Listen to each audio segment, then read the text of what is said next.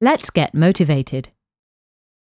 This podcast looks at ways in which staff motivation can be improved, and also shows how some of the management theories that you may have come across in your study texts can be applied to a workplace situation.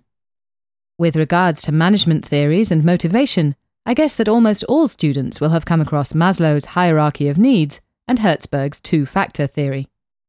However, very few students actually ever understand how Maslow and Herzberg can be applied to the workplace, and simply learn the examples given in the examination textbook. To enlighten those of you who are not familiar with either Maslow or Herzberg, they are ideas on what motivates people as a result of observation of workers' behaviour. Maslow talked about people having a hierarchy of needs. Each need is important until it is satisfied, and then the next need becomes important.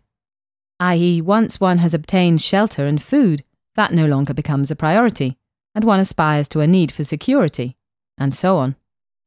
How then can these needs be translated into the workplace? Maslow never really intended his theory to be directly applied, but gave it as an example of how people may behave in ideal conditions. However, for the purpose of exams, it's a worthy theory to apply. In the modern developed world, most of us are fortunate to have no real problem with lack of physiological needs or safety needs. We can normally buy food and drink and provide shelter as a result of earning a regular salary. Security is provided through contracts of employment and pension and medical insurance provision. However, it is attention to the rest of the needs in the hierarchy which distinguishes an organisation that has a highly motivated workforce from one that is less so.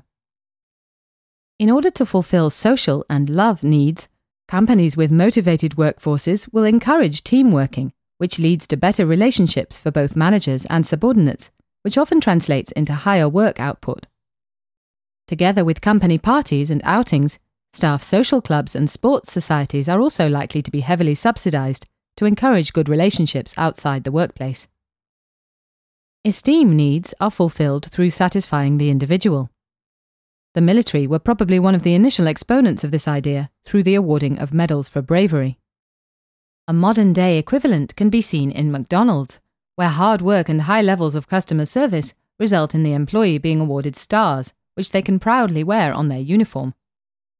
A very simple way of esteem being fulfilled is to simply recognise good work through saying thank you.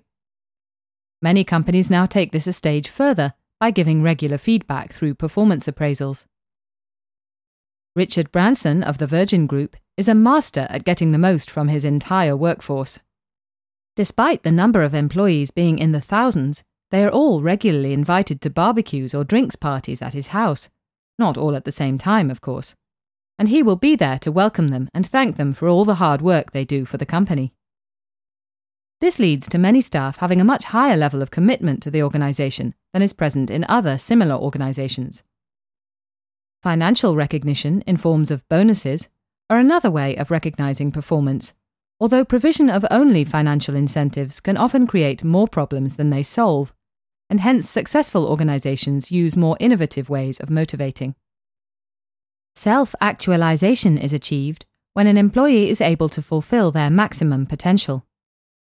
Companies satisfy this desire by providing no ceiling on promotion and enabling employees to improve themselves through education and training. More senior roles may give employees discretion in how they interpret their job roles, thus enabling the individual to put their own stamp on a job.